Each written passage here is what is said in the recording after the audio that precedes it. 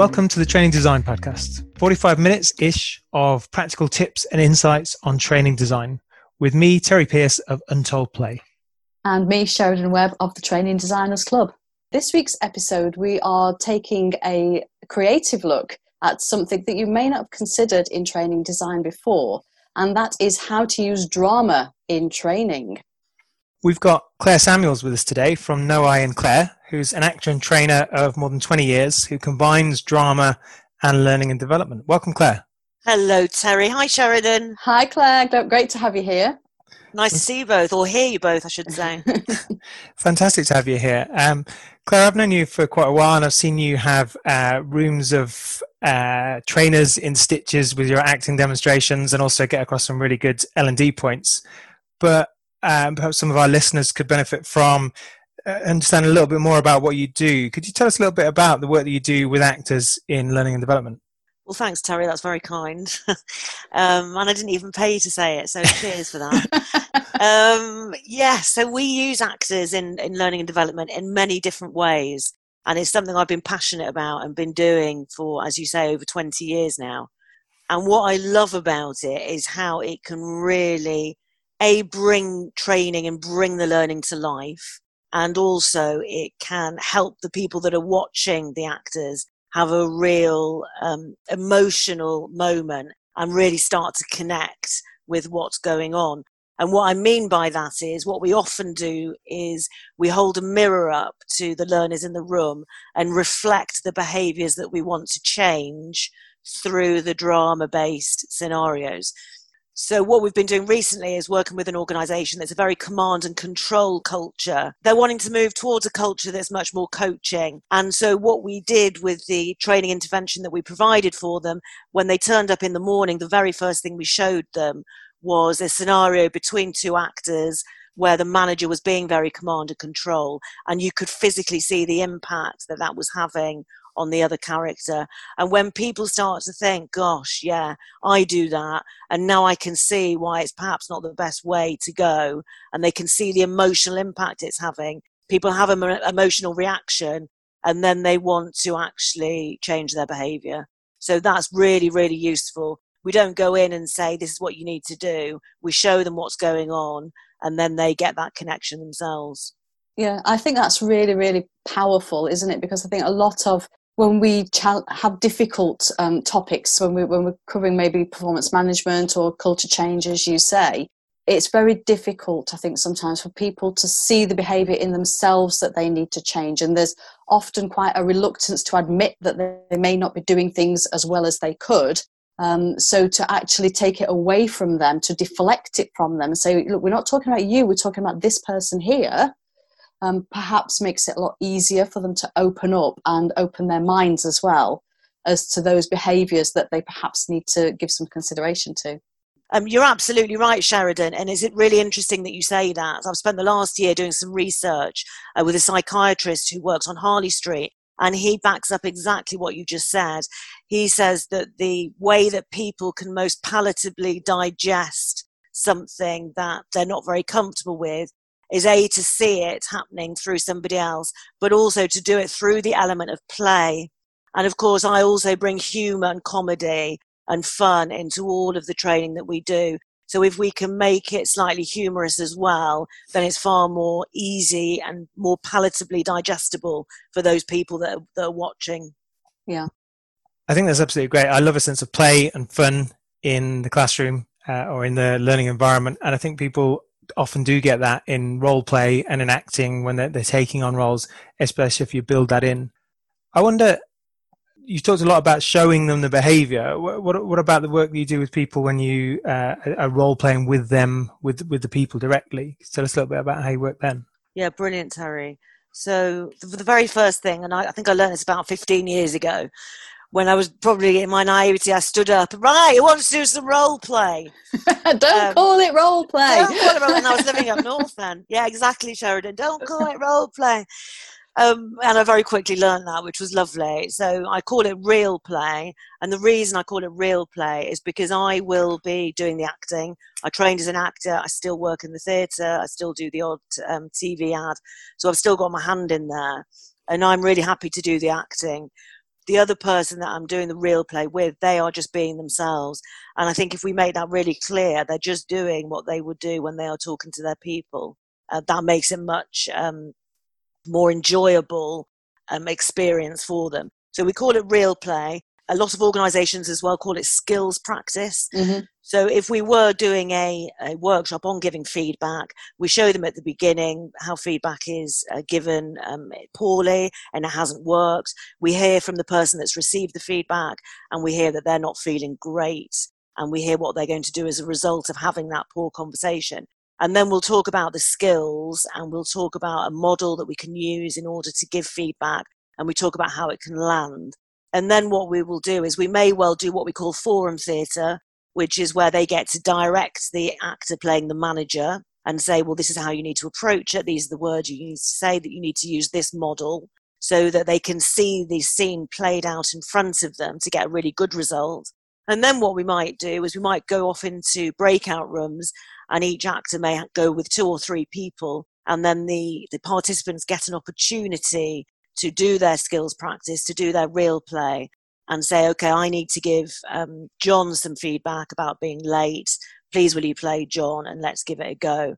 So then we'll act that out. They'll use the new skills we've talked about. They'll follow the process or the model that we've introduced. We'll run the scene, and then the actor will give feedback as to how it felt to be on the receiving end of John.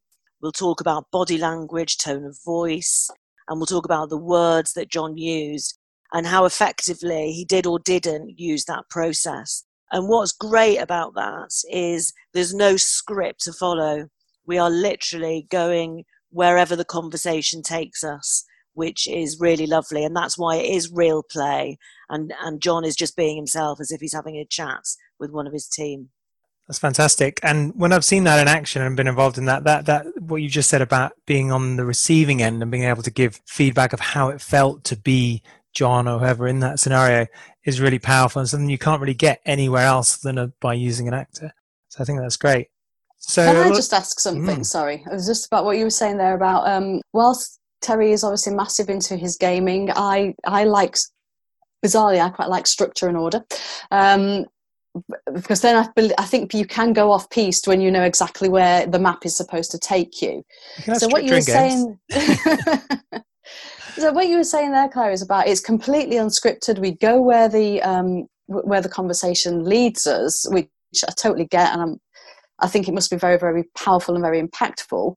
I'm just thinking back to some of my experiences when I am working on behalf of a client who like to know exactly what's going to be covered.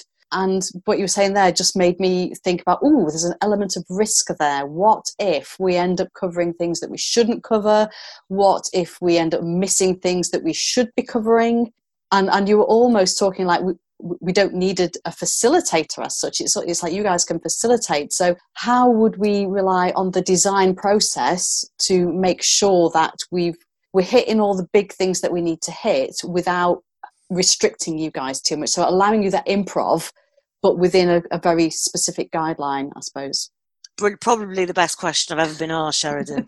Sorry, it was a bit long. No, it's brilliant. I love your thought process. It is a brilliant question, and I think the answer to that is every single learning objective, every single thing we need to hit, and every single point we need to cover will all go into the scenario at the top of the scene, or it will go into a monologue that the actor recites when he's saying how it felt to be on the receiving end of that poor piece of feedback at the beginning. And whatever's going on in the organization that the client wants us to bring out, we will put in that scene or in the monologue, so that when we are then facilitating with the participants, we can say, so what did Mary say about this? What did they say? What were they feeling? And then those points will come out. In terms of not going off script too much, what's really lovely is we will go through with the clients the models that they want us to deliver. So for example, if it was giving feedback, we often use that very simple, beautiful AID model, the AID, action, impact, do. So when we're doing those breakout rooms with the participants, we will get them to practice the AID specifically. So they might say to John something around, I noticed you were late 3 times in the last week. the impact was the rest of the team had to work half an hour late and were frustrated with that. What I'd love you to do differently is to be here on time. What are your thoughts on that? And so where it might go off shift is when we say, what are your thoughts on that? And then we start to hear about, well, the bus is late and there's traffic and everything else. However, the bit that the client wanted us to practice was the aid model. And also what we're then doing, Sheridan, is beautifully going into coaching so we can then talk to the participants about that lovely coaching technique to start to listen about the roadworks, and then what do we do with it? Okay, so the real detailed design is in setting up those scenarios and making sure that if you're not involved in the initial briefing, which I guess sometimes you would be and sometimes you wouldn't be, it's just being really clear about the objectives and the main models or content that we want to be focusing on. So it's, lots of detail up front, and then trust you to stick to pointers, I suppose, and being clear what those pointers are. Yeah, absolutely, 100%. You're absolutely right. And it's such a skill to be able to get those learning points into the scenes or monologues for the actors where it feels really, really natural. So you're absolutely right. And it's lovely, Sheridan, because all the points that need to be covered, the participants can see it and hear it, and they're the people that will draw it out. So we're not even going in with a PowerPoint saying, right, these are the 10 things we're going to cover today, 1 to 10, write it in your book, and we'll make sure we've ticked the box by 4 o'clock, 3:30 if you're lucky. You can have a shorter lunch, chicken goujons were nice, all of that. We're actually going, here's a scene, watch it. I always start my sessions with, have a look at this, and they watch it, and we do the beautiful, what was going on there? How's this similar to your organisation? Or, tell me, how were those people feeling? What would you do if you were John? And so it's all of that lovely, lovely engagement. And it might look like it's a huge amount of fun and we've had some lovely learns at the end of the day. But actually, there's been a huge amount of detail and process that's gone into the design, and lots of order and structure, Sheridan, that'll keep you happy. When I've designed for actors, and I have had some really good experiences where I've been able to make it a bit of an iterative process of designing something, seeing how it works, and adjusting it on an ongoing basis. And what I've found the actors seem to really appreciate and seem to work really well with in terms of the kind of feedback and evaluation of the program is exactly as you're saying there, Claire, in terms of kind of trusting the actors, but also making it really clear where their areas of freedom are and where their areas of responsibility are. Okay, here, go to town. This is your chance to just get into the role and do whatever. Here, we need you to ask questions about this, and this if you're asking questions. Or even the role of saying, well, you, as an actor, we're also going to be asking to do a little bit of a coaching discussion afterwards, and making that clear, or not. You're just here to act. The facilitator will do the coaching. But being really clear on all of that as part of the design. Does that sound right to you, Claire? 100%, Terry. Yes, absolutely. And again, there are actors that have spent 20 years in learning and development. They still do acting, and yet they've got their CIPD. They've done their transaction analysis. We just did SDI total the other day. We've all got 7 or 8 really good L&D qualifications, so that when we are giving the feedback, or when we're doing a coaching session, we've all done a coaching certificate. We've all got those skills as well as the performance skills and the humour skills. It's particularly when you're doing things like assessment centres, particularly around recruitment, where there are specific questions that we need to ask the candidates. And if we don't ask them, they could they could be at a disadvantage or an advantage if we don't ask. Then clearly it's a little bit more scripted. But as you say, sometimes you can say, all right, my friend, there's 3 minutes. We just want everybody to laugh, get them engaged. Other times it's, okay, team, you need to really stick to this script because we've got to get these particular questions out. Right. I'm seeing a lot of parallels, Terry, between when we talked about storytelling as well, and how you said, we could start with the story, which is, what I'm hearing here is this is a story in 3D, isn't it? Yeah, I've seen that work really powerfully when working with actors, definitely. Yeah. Claire, have you got some horror stories or some success stories in terms of the design specifically? Have you ever had people design for you and design a session for you, and it's made your life much more difficult or much easier in terms of the way that the session's designed? I think a couple of times there have been occasions where a training consultancy have thought, oh, brilliant, let's bring in an actor in the afternoon, and we really want to spice things up. We want to do something a bit different. Let's get a couple of actors in. So and we've had no input whatsoever in the design. So it's been very much the trainer's done lots of training in the morning around models. Then they want us to do a scene in the afternoon, and it might be some forum theatre, which we talked about earlier. And if the trainer or the training organisation has not worked with actors before and they are facilitating it and it hasn't been designed, then it can really fall on its face. So, for example, the actors might do a scene that they've been asked to do, and then rather than spend 15, 20 minutes dissecting the scene and really saying what went on there, how were they feeling, why do you think they said that, what do you think the background might be, what sort of questions were they asking, how do you know she wasn't listening, all of that. I've seen trainers that don't really understand the benefit of using actors or think they're there for a bit of entertainment. Go, oh, well, that was funny, wasn't it? Well, he's really annoyed today, isn't he? So anyway, well, there were the actors. Okay, back, you can go out there. There's a nice coffee machine. Get back to your Guardian crossword and reading the stage newspaper. That was 2003. And then that's it. And you kind of think, wow, that's just such a beautiful missed opportunity. So I think when one is using actors, there has to be a lot of care and thought around the design stage. And I know one particular occasion where it did go brilliantly was for a massive utility company, and we did sort of a 2-year rollout for them. And we spent 2 or 3 weeks, there was a whole group of us coming up with ideas, having brainstorming, how could we use that time really, really effectively? And we did all sorts of things, so much so that every venue had a hotel with a swimming pool and gym attached. And the way we started it out, it was a sales course that we were doing for this utility company.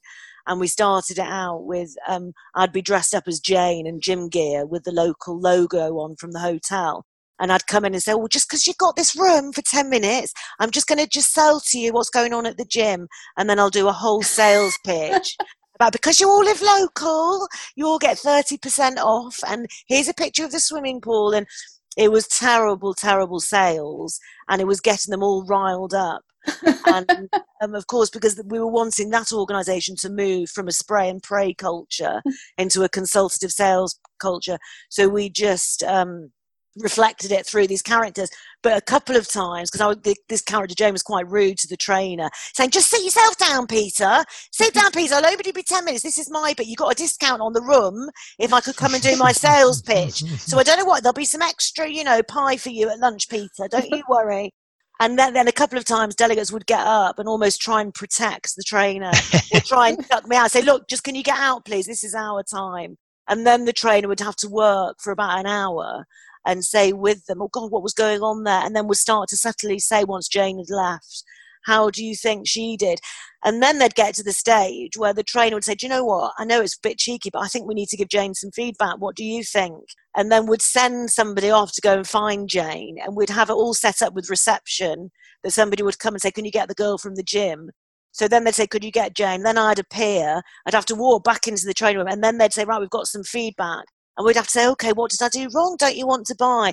And then there'd be a big reveal, sort of 10 or 15 minutes after that. And it just went down an absolute treat. And then for the next 2 days, everybody, whenever they were been giving a sales tip or some advice around selling, they would always relate it back to Jane. So it gives them something beautiful to hang it on. I mean, that's very much, Terry, I'm sure you'll expand on this point. It's very much about that user experience, isn't it? And that is about starting with the experience and giving us a shared experience to hang learning on for the rest of the time.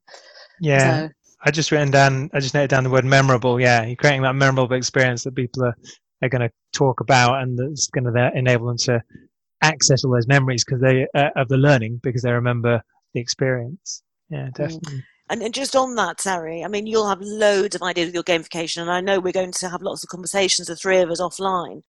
But another great example of just that memorable bit is there was a conference we were doing for an organisation, and it was a health and safety conference, and they'd had lots and lots of toolbox talks and all sorts of things before the conference. So everybody was very up on the health and safety. And then we set up some actors as people were going into the hotel where the conference was, where everything about health and safety was being breached. There was ladders, there was people up ladders, we were painting, there was people smoking up there, you know, everything that you shouldn't be doing. And not one person said to us, oh, can you not do that, or shouldn't you be doing that? And the whole training that they'd been having up until this conference was all about being bold, being brave, challenging people when health and safety is not happening. And then what we did halfway through the conference was we'd videoed it all. And then the actors were back with their laptops, putting it all onto a video. And then the MD came on and said, right, team, how are you getting on with your be bold, be brave? Have a look at this. And then show the video of us all up ladders, shouting and smoking and painting and not doing health and safety.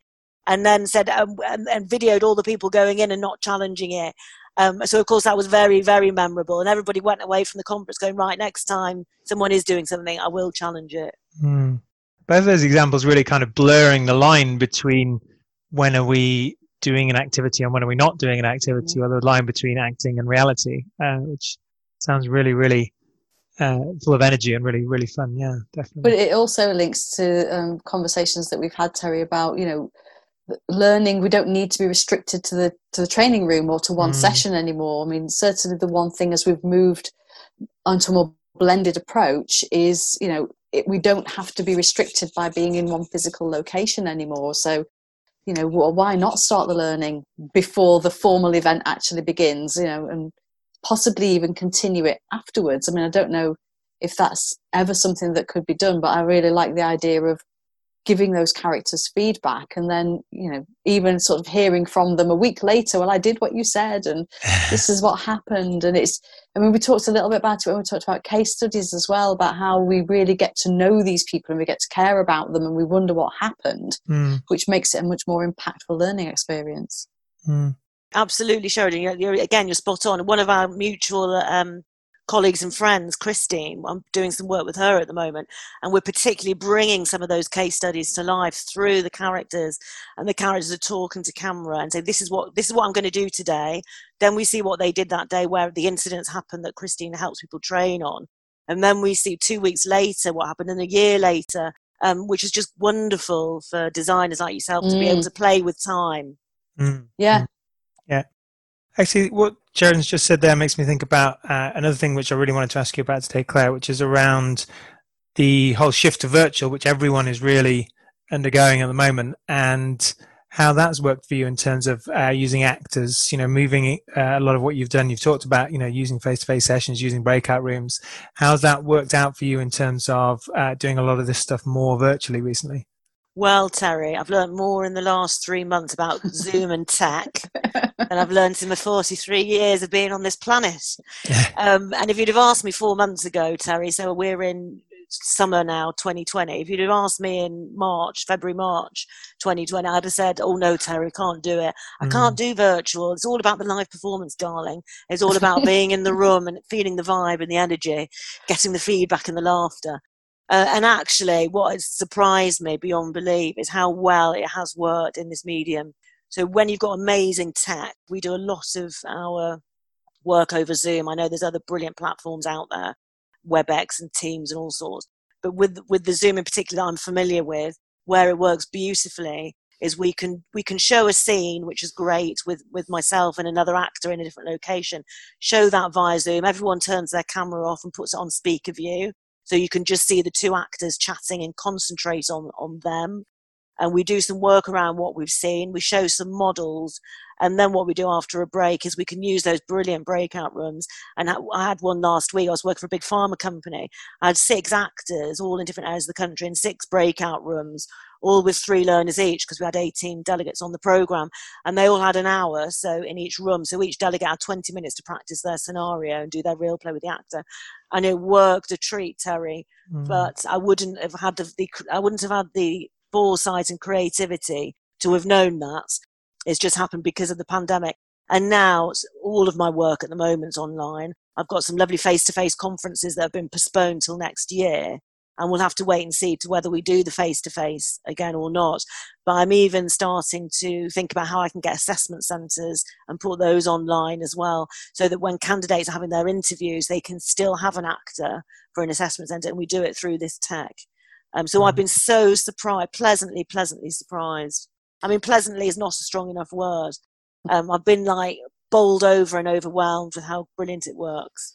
Fantastic. I mean, actually, it's one of the things that we talked about before we started recording, Claire, is the fact that in some ways, the fact that you're able to do this virtually actually makes it more accessible to people, I think, because, with my practical head on, when you start inviting people to come from all over the country to a hotel, you're paying for a facilitator, then you're paying for an actor and all of their expenses, it really starts to add up very, very quickly. Whereas the fact if we can do things virtually, it's actually much more cost effective, I would think, to say, right, our program is now in 3 parts, and one part is going to be, we're going to do some real play, we're going to work with real people, you're going to practice your skills in a real situation, because we can break it down, because we haven't got all those expenses.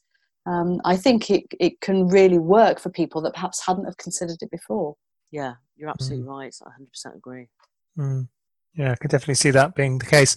I've definitely been involved in design projects with actors where I've had to pay for a day of an actor's time, or not me personally always, but the organisation had to pay for a day of an actor's time, and therefore you're in this thing of, right, ideally maybe we'd use them for an hour or two here or there, but we've got to maximise that value, or have someone sitting around not really, earning their keep, as it were.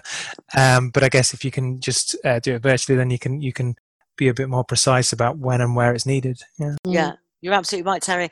That reminds me, I've probably spent more time standing outside hotel room doors, conference facility doors, like with peeking through, waiting for my moment to go on, than most people have. Yeah, sure. And every day was a different hotel and a different hotel, and the amount of people that walk past going, "You're right, love, can I help you? Do you need a chair? Do you need a room?" I mean, nobody ever said that. But yes, Terry, you're absolutely right. Whereas now we can just say, Fred, can you be free, please, between 3 and half 3? Enter the waiting room at 2 to 3. Come and do your beautiful session. So it's much more cost effective, as you say. Yeah, more accessible. I'm loving the way more in this. Accessible, that's the word, Sherry. Yeah, you're full of it, you two. You've got all the words. I'm loving the way that so far in this conversation we're introducing lots of different ways to use actors. I think that could be quite inspiring to people who are listening about, okay, I could use them in this way, or that might spark other ideas. I'd just like to throw one of my own in terms of some of the ways that I've used actors in sessions that I've designed for, and the one way, in fact, that's gotten consistently the best response or the best reaction was in performance management sessions, where we've built a section where the individual briefs the actor and says, okay, I've got someone working for me, Joe is working for me, and Joe is like this. Joe's got this performance problem. This is how she behaves. This is how she talks about X, Y, or Z. If you tell her, you've got to shape your ideas up. This is how she responds. All this, again, briefs the actor. Not in too much depth. Because you've got to remember it all, and you've got to be able to bring it to life. But for a few minutes, and then consistently with good actors, been able to let them roll with that and let them play Joe, and have the delegate, the learner, come back and say, "Wow." That they completely brought Joe to life, and they really gave me a chance to try my skills, not just on somebody, but on somebody really relevant, who I'm now going to be able to say, well, yeah, I messed that up, but I'm not going to do it that way when I speak to the real Joe. Is that something? Have you done something similar to that, Claire? Or? Yeah, absolutely, Terry. 100%, as you say. And sometimes what we'll do is part of their pre-work before they come on the course, we might send them what we call a character brief, and say, if you were to have a conversation with somebody on your team that you've already had it and you want it to be better, or it's something that you're not looking forward to having because it's going to be difficult, write down what's the conversation about, tell us about the character, what's their personality style like, what sort of things do they say, and when do they get emotional, talk me through how they might greet, all of that. And yes, that's wonderful. One of my favourite pieces of feedback, apart from the client saying you hit all the objectives and it was amazing, but the personal piece, and the funny thing, but the personal bit is when they say, oh, she just got us. And I get that feedback pretty much every time I work with anyone. Claire just got us. We gave her the character and she got it, because that's what we need to do. And what we need to remember, Terry, and you were almost alluding to it before when you said you can go to town. We need to remember as actors, when we're on the stage and people are paying for us to come to the theatre, we are that character and we can be that part, and it's all about us then, and the other people on the stage. When we're doing this work, that's what a lot of actors forget. It's not about us anymore. It's actually about the learner. And it's a bit of a mindset shift for some actors. And we often find the best actors to do corporate work are the actors that aren't doing that much TV and theatre acting all the time, because they start to do it 3 or 4 times a week. They start to do their transaction analysis certificate. They start to go on a year's coaching program. They start to really learn about management development and learn about the skills that one needs in order to be a brilliant communicator as well as being a brilliant actor. Yeah, I think that's a really good call. Definitely the best actors I worked with are the ones who appreciate that and appreciate the environment, and some of the very, very few, I have to say, but the very, very few bad experiences I've had working with the designer for actors is when they have kind of played it more like the theatre, as you say. Yeah. Yes, exactly. Yeah, it's all about them. Yeah, it's a very different skill set actually, which is interesting in itself. It reminds me, listening to you, before all this started, actually before we had kids, to be honest, and my eldest is 16 now, because we don't have babysitters, but that's another story. But we loved going on murder mystery weekends. And a little plug here for Joy Swift's original Murder Mystery Weekends. The actors, who are not professional actors, they're in character for 48 hours. You can meet them in Boots in the town and they are still that character.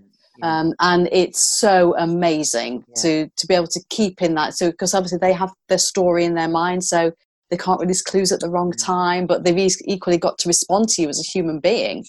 And it's an incredible skill for someone to be able to maintain this character whilst still carrying the story or the points that they need to carry. It's not something that everybody could do.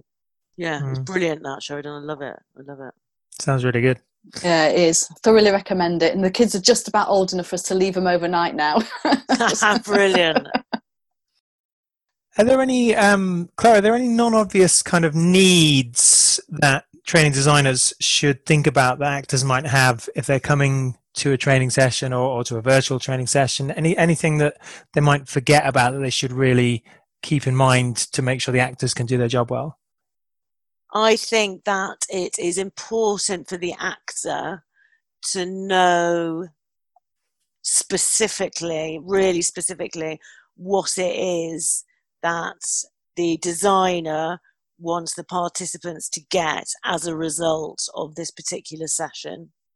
All the actors I work with are very, very familiar with insights or social styles, SDI. Most of them know MBTI, but they all know the basics. So it's very useful if the designers can say that character is definitely an analytical. Because automatically then the actor will know, well, I need to pause more, I need to think more, I need to reflect, I probably need to bring my volume down, I need to bring my body language down, I need to give not so much serious eye contact, I'll probably look down a little bit. We know 50 or 60 basic things for each of the personality styles that the actors can then portray. So I think that's very useful. And I think, as you said, Terry, be very, very specific.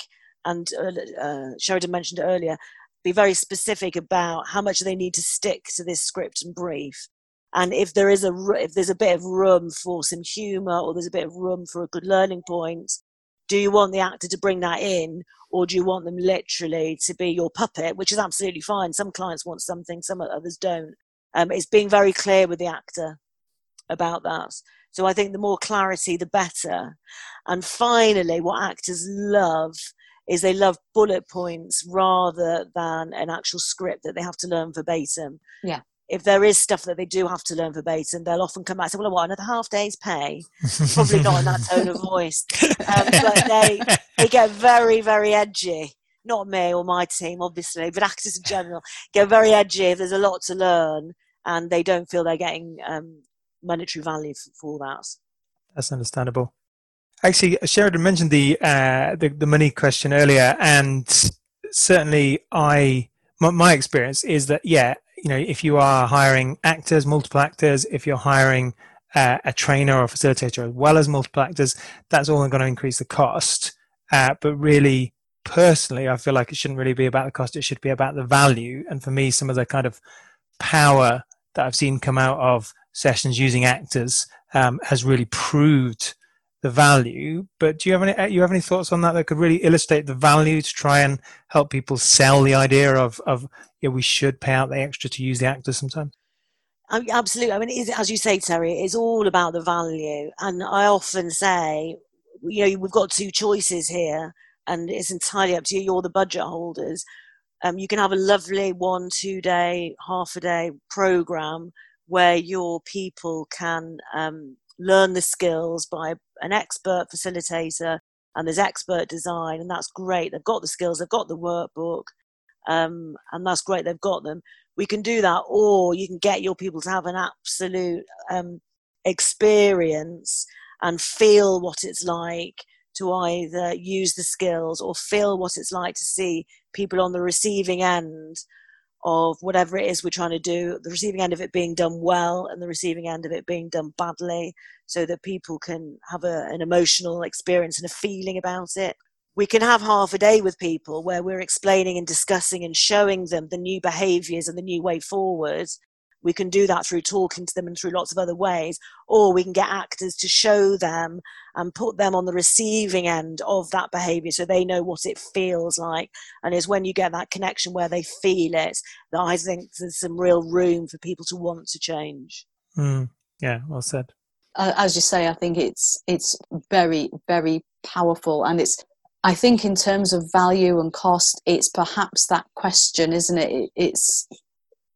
It's long-term value. I think short-term, obviously, it's more expensive. But how many organisations have we all worked in where we seem to be doing a performance management program every 2 years because people have forgotten? And okay, I know there's churn in the business. I get that. So you're always going to have to redo things at some point. But I think if something really lives with you and really makes that impact, you perhaps wouldn't have to do a management development program every 2 years. You may only have to do it every 5 years. So that's the other way to look at it, isn't it? You're absolutely right, Sheridan. And as I say, I've been doing this 20 years. The amounts of times I've come across people, because it's quite a small industry, the actors in the corporate world. I'm sure it is. And I come across people, delegates, and they go, "Oh my God, you were lucid 10 years ago.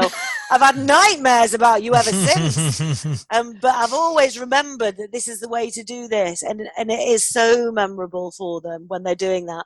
And a lot of new clients that I talk to, HR directors, I say, you know, what are your thoughts? What's your experience with using actors? And I said, well, I used it 15 years ago. It was for an interview, and I'll still remember the actor that was sat in front of me. And to get an HR director saying that to you, who's holding the budget strings, they've sold it for you, really. Because then it's like, well, yeah, you're still remembering it 15 years on. You're still using that skill 15 years on. Why wouldn't you want actors to come in now and do the same for your people? And they go, oh, yeah. Yeah. It strikes me as well that, I mean, most of my professional life has been designing training for other facilitators to deliver for all sorts of reasons that I've talked about on a previous episode. And obviously the relationship between designer and facilitator is key. You need to trust one another and you need to understand one another. And it strikes me that when you add the actor into that mix, it's a three-way relationship. And again, that trust needs to be there. That mutual understanding needs to be there. And I think as well the boundaries, so it's almost it is understanding the role and the things that everyone brings. So this is what I bring to the party, and then I trust you to do the next bit. And particularly when you are, I mean, as a designer, I'm often not in the room, but to understand the roles that the facilitator and the actor will play. When do I step up? When do I step back? I think is, and that's all part of the design process. You know, it's the inherent design of the event or the program, isn't it? Yeah, yes, absolutely, 100%. You're absolutely right. And that trust is so important. And again, it's lovely when you may have a trainer and a designer and an actor that have all worked together a lot. So you go, brilliant, I'm going to put that team together on this project because they know, like, trust, understand each other's brilliant skills and know each other's personality types, so they can communicate beautifully with one another. And whatever the three of them do is going to be a great success because they've got that trust. So you're absolutely right, Sheridan. So, yeah, I think as you do get to build those relationships, it's like when I'm designing and I know who the facilitator is, I know that I maybe don't have to design one part in as much detail as I perhaps do other parts, because I know that if I just write a couple of sentences, we both know exactly what's going to be covered. And I guess it's the same situation, isn't it, when you get that working relationship with somebody? Like you said, you get your own shortcuts. So you say this person is a driver, and that's all they need to say. So, okay, we've got the mannerisms. Yeah, absolutely. Exactly that. The other thing I was really keen to talk about while we've got Claire here is moving it out a little bit from thinking about training design to thinking about learning design. And you alluded to this, Sheridan, when you talked about pre-course and post-course and programs. So I was just wondering, Claire, what kind of experience, or whether you had any thoughts about different ways apart from just doing it within the confines of a training session, whether that's virtual or not. So, for instance, one thing that I'd love to do, and I think I've mentioned this to you before, and maybe it's something we'll collaborate on in the future, is a choose your own adventure kind of video based thing where, okay, click on hyperlink 1 to say this to Dave, and click on hyperlink 2 to say this to Dave, and then you've got 2 different videos of Dave's responses.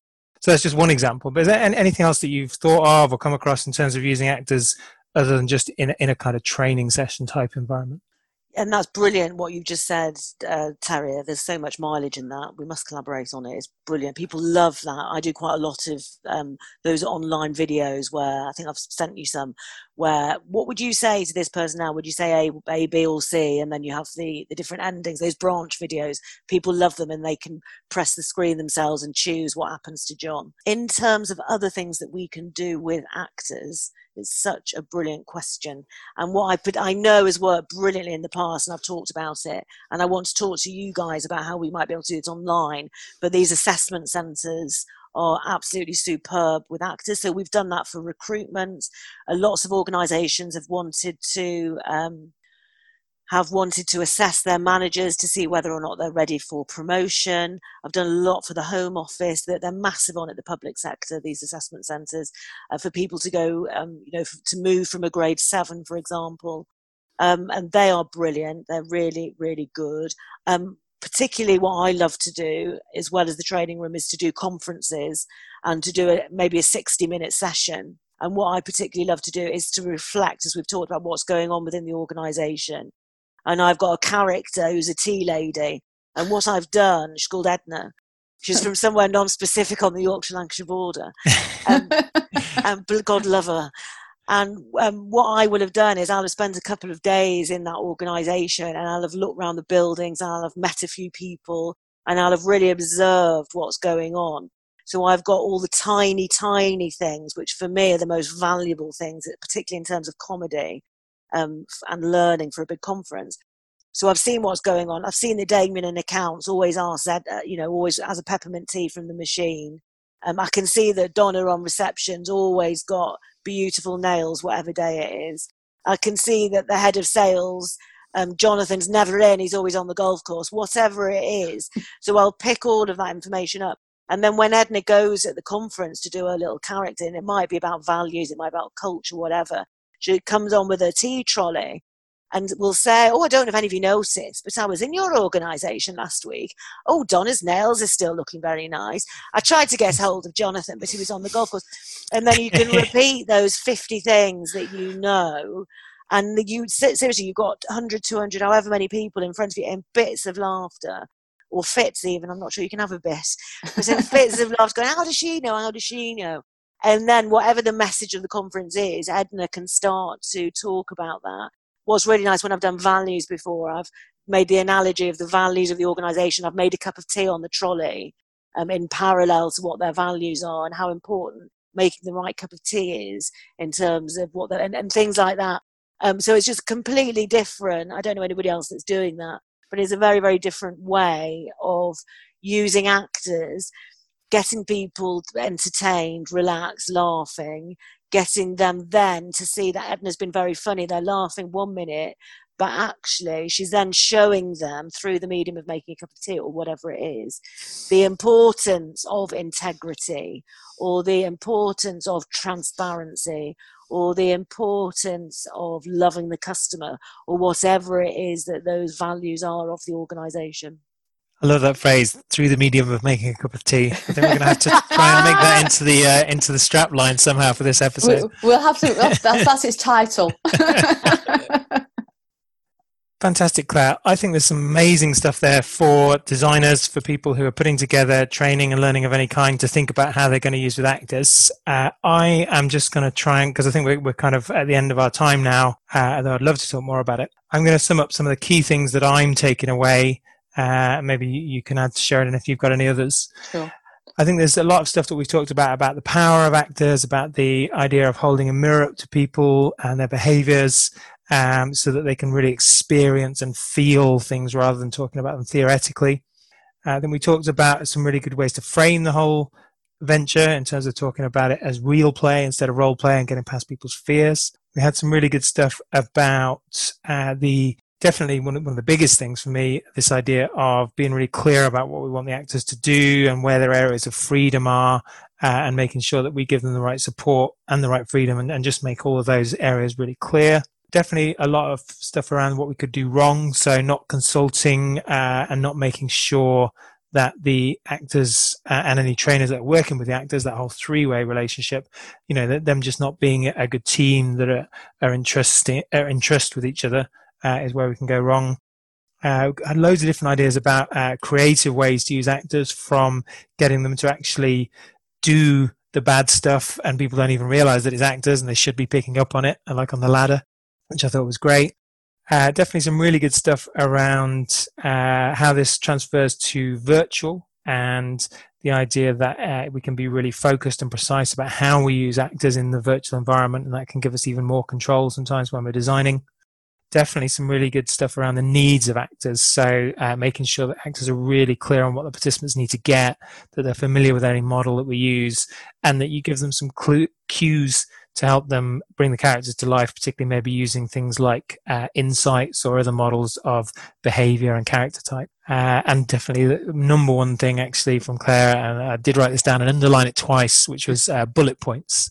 Bullet points, not scripts, if possible. And then a little bit about value. I think it was really good around just making different ways to try and communicate the value of this and the power of it. And those two choices that you can do things in a normal way or really get them to experience it and feel it. And then just a few ideas at the end there about other ways to use it in a wider learning context, such as assessment centres, promotion centres, conferences, and all that amazing stuff, which I'm going to remember about Edna the Tea Lady. So I don't know if I've forgotten anything that you wanted to take away in particular there, Sheridan? Well, I've ticked off pretty much everything that I noted down as well. I mean, just to reiterate, on the design side, I think from what Claire said, the detailed design comes up front. It's all about getting the scenarios right, getting the culture right, getting the learning points really, really clear. Because if we give that to the actor, then they are very clear about what they need to do and how they need to do it. And then the only other thing that struck me is that how this is an absolutely fabulous way to make virtual training incredibly memorable. I mean, with us living our lives on Zoom at the moment, I mean, to have something that actually connects with you emotionally must be a pretty rare thing. So whilst we can design a really good, a really engaging virtual training session, and we've talked about that, this would just take it to the next level. So that's it. Sounds really good. Claire, did we mangle or miss anything? Do you know, if I ever needed anybody to sum up anything, I'd just get you guys in. You're the best summer uppers I've ever met. That proves we've been listening, you see. Yeah, you're brilliant. That's why you're so good at what you guys do. Cool, thank you. Well, it's been really, really great chatting to you, Claire, about acting and learning. We're going to do our standard thing now of segueing into a second topic, segueing into a second topic, which I think, Sheridan, you've got a key idea here, but Claire, really do feel free to jump in with your thoughts on this definitely. as well. Oh, thanks. Brilliant. Yeah, it's at time of recording, I am involved in an asynchronous conference, which is interesting. So, none of the sessions, or so very few of the sessions are live. Most of them are on demand, which in many ways is brilliant. So everyone's in different time zones. Everyone has different, pulls on their time. We have meetings and school runs for those that are doing that sort of thing. So on the one hand, it's really, really good. On the other hand, what I've found is it's easy to put off.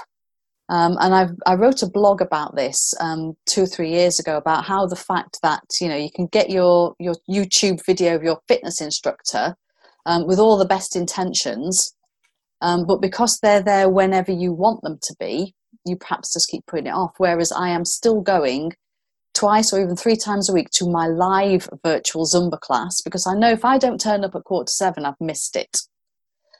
So my thoughts this time, really, I mean, particularly in the situation that we're in with virtual and everything, synchronous and asynchronous, I think that they're the modern terms, aren't they, for on demand or live. Pros and cons of it, really. I can definitely see both sides, and I would just be interested in your views on it. I think it's a really interesting area to think about. I think I'm going to just completely fail to surprise you in where I go with my thoughts on that, which is that I'm going to go straight to gamification with that, actually, because I'd be disappointed if you didn't. Well, actually, one of the biggest names in gamification you might have heard of is Yukai Chao, and he writes about his Octalysis framework. And actually, it's not really. It came from games. It came from looking at why people play games, but it's not really about games or gamification. Really, it's about motivation. It's about why people do things rather than not do things. And he's got 8 core drives in that. And I'm not going to talk you through the whole thing. But he's got 8 drives. It's a model of motivation, really. And it's got 8 things, and one of them is scarcity and urgency. Yeah. And when there's no scarcity or urgency, there's nothing that says if I don't do this now, I might lose the opportunity. Then often people don't do stuff. And that, as soon as you were talking about, thinking, well, I should do this sometime and I'm not, versus the gym where actually if I don't do it now, the session's gone. That immediately popped into my head. So I think there are definitely advantages to both, but I think that you've got to think about the disadvantages to both, and you've got to try and build something into that disadvantage and say, okay, what is going to make people feel not just, I want to do it sometime, but I need to do it at a particular time, maybe now. Yeah. I mean, there is some scarcity built in that this conference is live for 6 weeks. So if I don't do it in 6 weeks, I have missed my chance. But I was also thinking about how with some things, having learning material on demand is definitely the right thing to do. So, my printer breaks, I want to know how to fix it. I don't want to wait, till next week when someone's running a webinar on it. I need to know now. Whereas with more developmental stuff, the stuff we don't need to do but we're quite interested in doing, maybe the on-demand stuff isn't as effective. I don't know, Claire, if you've done it. Obviously you've attended live events. If you do any asynchronous stuff as well, what are your views? Yeah, I did a 6-week course recently, and they had every Wednesday, they had 2 live webinars, one in the morning and one in the afternoon. And I think the first 3 Wednesdays I was working, so they'd obviously send you the recording. So I caught up with them all on a Friday night most nights. That shows my life and not they used to be very, very different children. Oh yes, didn't they, love? Up in the northwest, you and me, on Friday. Oh, night. used to be cocktails after work, stagger home, and now if I'm lucky, I'm in Tesco. That's it. Yeah, exactly. Oh, if I'm lucky, I'll do my catch up on my Wednesday's course. And then I found that the next 3 Wednesdays I didn't actually attend a live one. I'd got so used to doing that Friday night catch up that's so you got your own routine. So I'd got my own routine. Having said that, yesterday there was a 2-hour webinar, 6 till 8, and I thought, I really don't want to be doing it 2 hours in the evening. I thought, no, I must do it because it's really important for my development. And I thought if after half an hour I've had enough, I'll turn it off. But he was very clever, the guy that was running it, because it was quite interactive. And he said early doors, look, if you don't want to stay for the 2 hours, that's fine, but please, will you go now? And so I thought, oh gosh, I better stay. And I'm really pleased that I did stay. And it was very interesting, but I would never have done that 2 hours had I not have gone live. I would never, ever have done it. And I'm glad I did do it. So I think there are, sorry to not be more helpful, Sheridan, but there are pros and cons to both. I think it's a good example. I wonder if maybe the answer is, yeah, definitely there are pros and cons to both, and therefore there are times you're going to want to use the one that doesn't have the urgency, but maybe you can build in some urgency that isn't just whether you can do the session or not. Maybe it's some bonus content. Maybe it's a discussion group that only happens at a certain time, and if you haven't watched the lesson by then, you can't take part in the discussion group, or something else that means that for those people where they don't want the urgency, or they are going to commit to the work anyway, even without the urgency, that's fine, they can do it, but there is something that creates the urgency. It just made me think, as learning designers, and the fact that we're all having to think a little bit more creatively now. We I don't think anyone now just thinks about writing a one-day course anymore. I mean, we are having to think about all the different ways that we can help people to access learning. And it was just something that I thought, do we think about it enough? I'm certainly thinking about it more, whether this is going to be a standalone access at will piece of learning, or whether it's going to be a live facilitated event. But yeah, it's just about understanding when it's best to use them. And like I say, I think as long as we understand the pros and cons of each, so we're going into it with our eyes open, maybe there isn't a best way of doing it. I don't know. More questions than answers with that one. Yeah. It's good food for thought. If any of you've got any comments, please put it in the box below. Indeed. I do think it's going to be very specific to each audience and each situation, though. So it's about taking those principles. We've got some principles there, and applying them using your design skills to the situation. Yeah. Okay, so I think that's us out of time for this week. So it's been a great pleasure as always, and particularly pleasurable to have Claire Samuels join us. As always, if you want to get in touch, if you've got any comments at all about the podcast, or just connect with us in any other way, we're delighted to hear from you. The easiest way to find us is if you search Facebook for the Training Design Podcast. Make sure that you like the page. All the episodes will be listed on there, and we would love to see your comments. And you can contact us all individually. We always love to hear what you're up to with your training design and any views that you have. The easiest way to find me is on LinkedIn. It's Sheridan Webb. There's not very many of us. Or you can join the Training Designers Club. If you just Google Training Designers Club, it will take you to the website where you can decide your level of membership. Terry, how can people reach you? I'd love people to get in touch on LinkedIn. I'm Terry Pierce on LinkedIn, or you can check out untoldplay.com. And Claire? Yes, please do find me on LinkedIn, or as one of my characters would say, Dawn Morikamba, LinkedIn. Do find me on LinkedIn. It's Claire Samuels, and there's no I in Claire. No I in Claire. Got to remember that. CLARA, or go to the website www.noinclaire.co.uk. Thanks, Terry. Thanks, Sheridan. Been awesome seeing you and hearing you today. Oh, it's been great. And we'll put all those links in the show notes, obviously, so if you didn't get a chance to note them down. And I really do recommend that you check out some of the stuff that Claire's been doing. I mean, she's put little short videos on YouTube, which are really, really high quality. And I'm not just saying that because I know her. I am a great skipper. I will look at something, I'll get a view, and then I will move on. I actually watch these videos through to the end. So the whole thing. The whole thing, which doesn't happen very often. Fabulous. It's been great to have you on, Claire. Thank you. Thanks. Until next time. Cheers. Yeah. Bye.